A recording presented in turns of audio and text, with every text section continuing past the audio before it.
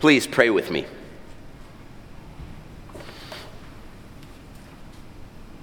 Spirit of the living God, speak to us. Holy Spirit, speak through us. Spirit of the living God, speak in spite of us. And may the words of my mouth and the meditations of all of our hearts be acceptable in thy sight, O Lord, our rock and our Redeemer, in whose name we pray. Amen. It was December 2019, and my best friend and I and his wife and my wife had a small tradition we were developing. We would pick 3 words for the new year. 3 words that would serve as a guiding post. Now, just a note about why 3 words. There was an author we were following, and he had tried 10 words, 8 words, 7 words, 1 word, 2 words. For whatever reason, when he picked 3 words through trial and error, they seemed to be a better, more effective way of putting out themes, guideposts for his life. So, trusting this author, we decided the same. And we all went around picking our 3 words. I won't tell you all 3 of my words, but I will tell you one of them. It was praise. This was on December 28th, which also coincides with my best friend's birthday. And we started talking about what these 3 words meant to us. And for me, it meant, I seem to just be judgmental about so many things. Judgmental about what the church could be, judgmental about what I could be, judgmental about my wife and my family and my community and my neighbors. I had a list of critiques in all the ways the world could be better if only they all changed. I wanted to be better. I said, I don't want to be stuck in the criticism and the negativity. I want to praise more. Now, I have a confession. This was quite a challenge for me because it doesn't quite flow naturally for me. I don't know, maybe it does for you. I grew up in a loving home. It was an exciting home. Like any home, there are, of course, challenges, things that could have been different, things that could have been better. But I just remember my parents expected a lot. And I appreciated then, and I appreciate now, their high expectations of me. It drove me to achieve. It drove me to try to be the best. It drove me to get good grades and play well in sports, to be more holistic and take up acting and art and languages and culture in all sorts of ways. It really did drive me really well.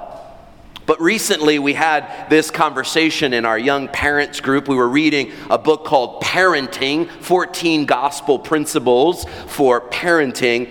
And we sort of wondered, how do we push our own children to excel without making excellence an idol, without making perfectionism all that there is as a way of life, without tripping them up and distracting them from the ultimate goal, which is, of course, to follow in the way of Jesus and to give glory to God.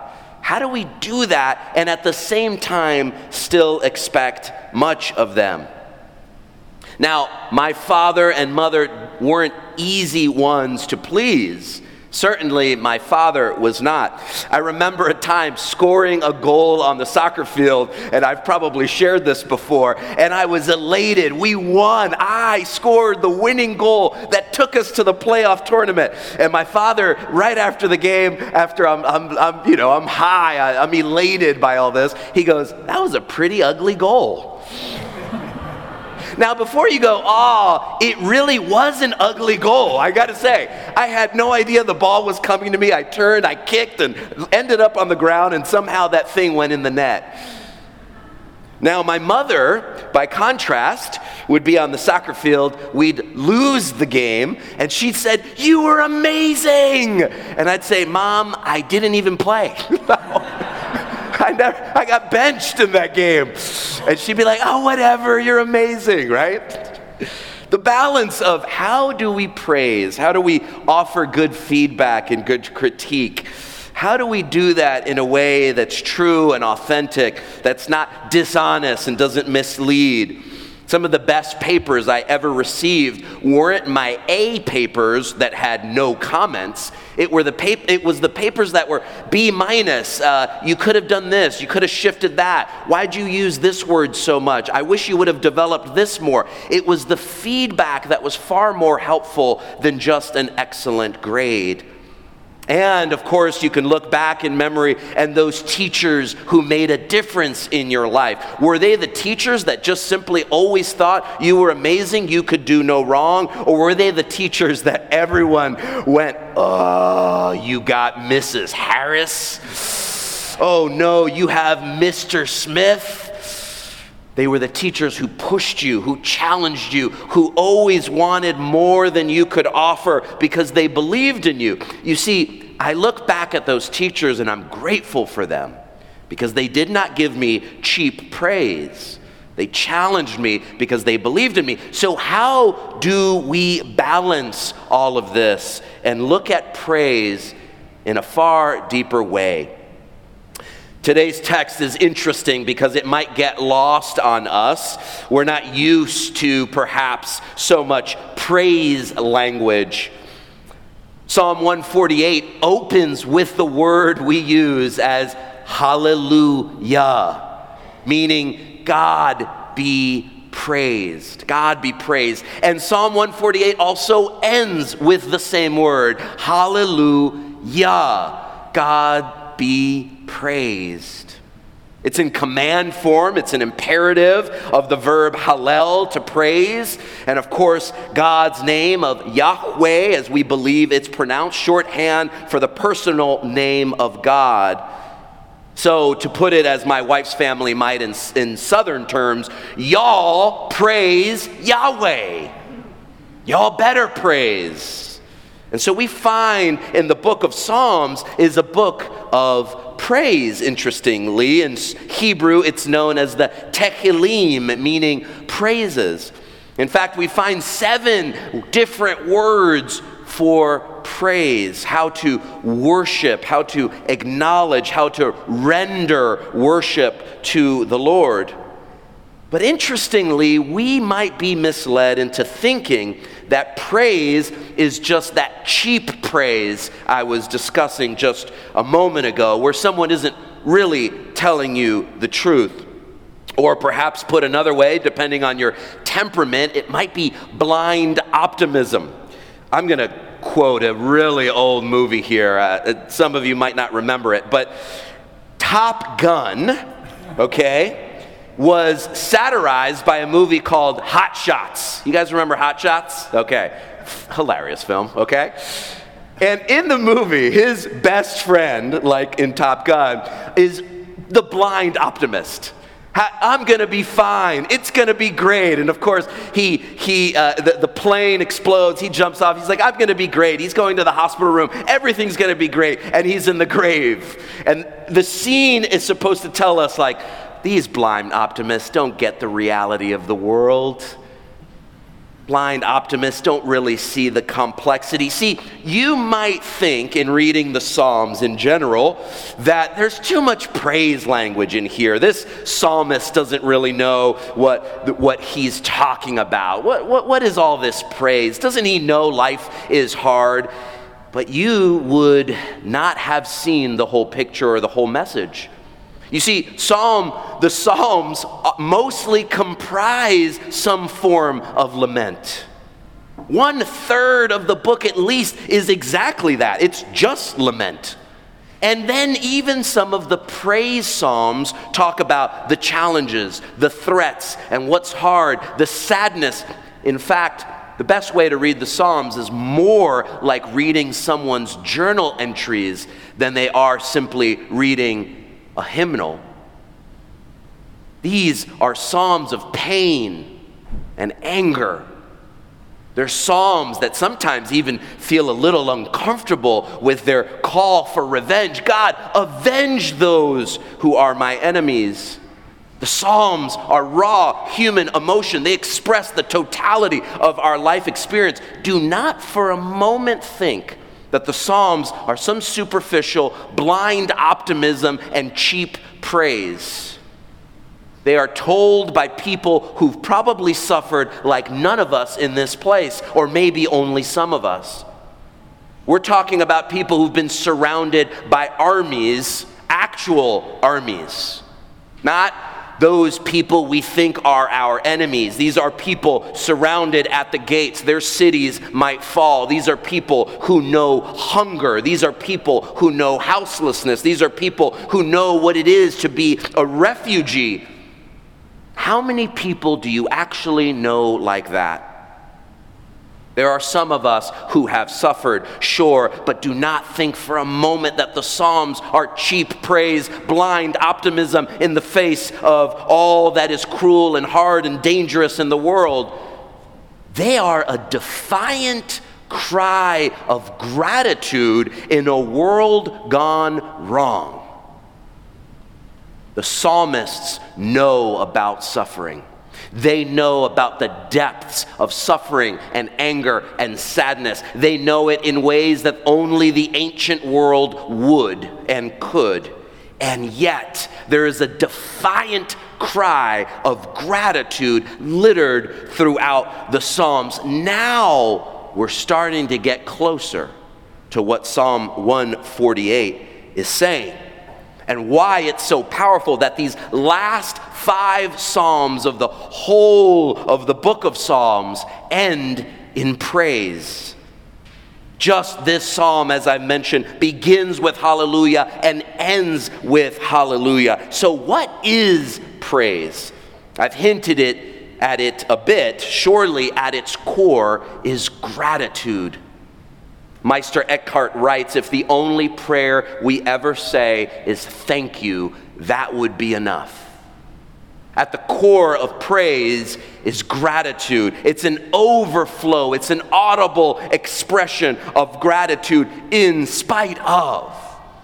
It's an overwhelming, overflowing expression of gratitude, audibly expressed in spite of what we might be experiencing and seeing and feeling. So what else is praise? At its core is gratitude. Sure, that word praise is related to a Latin word where we get the word price and prize. That's why we appraise our jewelry and our art for insurance purposes. We have an appraisal of our home. We determine the value of something. We set a price that tells us about its value. To praise something or someone or some place is to see its value. It's to know it intimately and to audibly express a gratitude for it. Now, for some of us, it comes more easily than others. And that's why today, whether you're the natural optimist or you're the natural pessimist, first of all, you should know good news, you're both loved. Tell the person next to you, you're both loved. I don't know which one you are. I'm not making any judgment claims. You're both loved. But here's the thing. If you're just at optimist all the time, I want you to try to understand more about the suffering of others. I want you to understand more about the suffering in our world. If you're already an optimist, don't tell me, I don't read the news. No, it's too much. It's too much. It would ruin my zen. It would ruin my zen, my equilibrium. No, that's not for me. Then I want you to get in touch with the suffering of others. I want you to get in touch with the suffering of others. And there are ways to do that. Trust me, I'm the pastor for Outreach and Mission. I can connect you with tons of opportunities for you to be in touch with the suffering of others. Amy Davis, our chair for Outreach and Mission, and Carol Pearl, our future chair for Outreach and Mission, can connect you with opportunities for you to engage with the suffering of others. But if you're a pessimist, what I want to challenge you to do is to see and notice the good even in terrible circumstances, whatever that good is. I'm not trying to tell you to make up a story and say, well, this bad thing, and I'm going to have to make up this bad theology. No. I'm saying even it's because my friends showed up when I was at my lowest. Just that friendship is good, and it's worth praising. Find something good about the world. You see, this is interesting. This is a C.S. Lewis quote that he has about praise, and he has many, but I wanted to share this with you. He writes in his reflections on the Psalms, "I had not noticed how the humblest and at the same time most balanced and capacious minds praised most, while the cranks and malcontents praised least. The good critics found something to praise in many imperfect works. The bad ones continually narrowed the list of books we might be allowed to read. The healthy and unaffected man, even if luxuriously brought up and widely experienced in good cookery, could praise a very modest meal. The dyspeptic and the snob found fault with all. Except where intolerably adverse circumstances interfere, praise almost seems to be inner health made audible." Our circumstances can change. The world as we see it, as the psalmist see it, as Job sees it, as the teacher in Ecclesiastes sees it, as Jesus himself saw it, as the apostles who came after saw it, the world can be hard and tragic and a terrible place. But do not be afraid, for I am with you, says the Lord. And sometimes that is enough. We can find something to praise if we're a pessimist, or we can be in better touch with the suffering of others and still give thanks even if we're the optimists. That is our challenge, to find true and ultimate value. Why? Why do we do this? Here's Eugene Peterson, and he's commenting on Psalm 150 actually, but I thought what he said here about praise was really powerful. This is not a word of praise slapped onto whatever mess we are in at the moment. This crafted conclusion of the Psalms tell us that our prayers are going to end in praise, but that is also going to take a while. Don't rush it. It may take years, decades even, before certain prayers arrive at the hallelujahs. Not every prayer is capped off with praise. In fact, most prayers, if the Psalter is a true guide, are not. But prayer, a praying life, finally becomes praise. Prayer is always reaching towards praise and will finally arrive there if we persist in prayer, laugh and cry, doubt and believe, struggle and dance, and then struggle again. We will surely end up at the encore on our feet, applauding. Prayer leads to praise. I had a professor, Professor Van Hoystein. He was a theological anthropologist, if you even knew that he ever existed. And I remember him talking about human beings, what sets them apart from other animals, and it was that they were the praying animal. They were the animal that were meaning makers, and they developed rituals to remember and tell the story of the world and of ourselves and beyond. But if I may, with his permission, Professor Hoystein, who has long passed away, and may he rest in peace, I would add to that, we are the praising animal. We are the ones that, like the word praise suggests, we see value, we can set prices, we can appraise the world around us. Imagine if for 2024 we did just that. Imagine if for 2024, when we were driving through some of the rough parts of Detroit or Pontiac, we didn't just see neighborhoods that had fallen apart and buildings that were empty and destroyed. We didn't just see bombed out sections. Instead, we saw what God sees. God sees life. Life in abundance, life crying out in gratitude, in defiant gratitude. What if we could see love? What if we could see kindness? What if we could see all the possibilities that could exist in those neighborhoods? We wouldn't just see poverty anymore. We wouldn't just see those in need. We wouldn't just see those who are struggling. We would see people made in the image of God, loved and worthy of being served, and also capable of serving us, perhaps in a different way. Serving us in the way of Christ and reminding us that no matter how much we have nothing if we have not love. Imagine what it would look like if in 2024 you went to your families, broken as they may be, tense, divided, perhaps not ideal, especially around the holidays when we wish families would look just so. And the events would go just so, and we would do all the things that bring us joy, but then it goes awry. What we've planned goes not as expected. What if in 2024 we didn't see our families as broken systems, as divided people, but instead we saw in them the image of God? And we saw God who is redeeming. We don't know when, as Eugene Peterson says, it may take years and decades, but there is one who has promised to heal us, to heal the divisions, to heal the brokenness.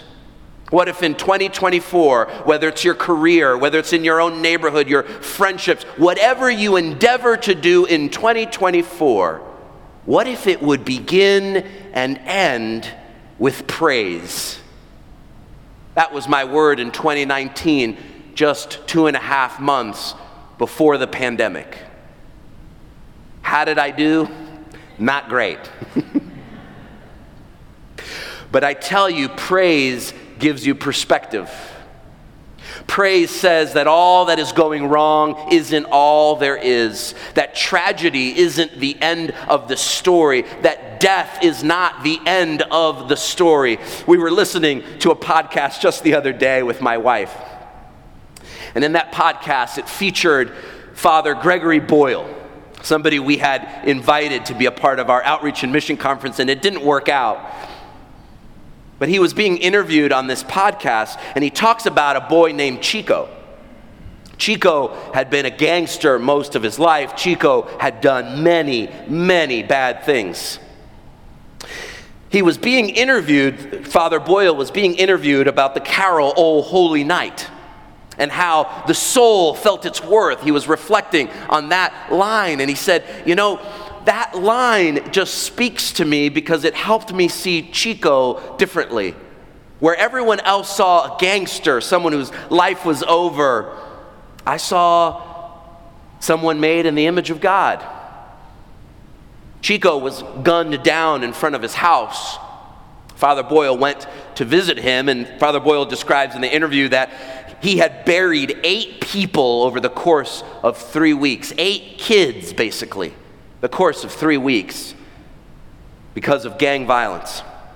He goes to Chico, the open casket, and he remembers crying and saying, he was a terrific kid. The funeral home director turned around a bit surprised. Him? Father, he was a gangster. Almost as if to say he had what was coming to him. Father Boyle said, no, he was a terrific kid. Before he died, he learned something that prison walls can't keep in, that bullets can't pierce, and that death can never touch. He learned how loved he was in Christ Jesus. And he was a terrific kid. What would it look like for us not to heap cheap praise, lie about our staff, our coworkers, our employees, our family members, our friends, our neighborhoods, not make up that they are in fact better than they are, but to truly believe that in Jesus Christ we will be made whole and delivered and rescued and redeemed and healed and saved and free at last. I pray that for 2024, for our church, for our community, for your own life, and for all those connected to you, that your life might begin and end in praise. For in Jesus Christ, God has drawn near and offers us a love beyond our wildest imagination and a love that can truly redeem us. In the name of the Father, and of the Son, and of the Holy Spirit. Amen.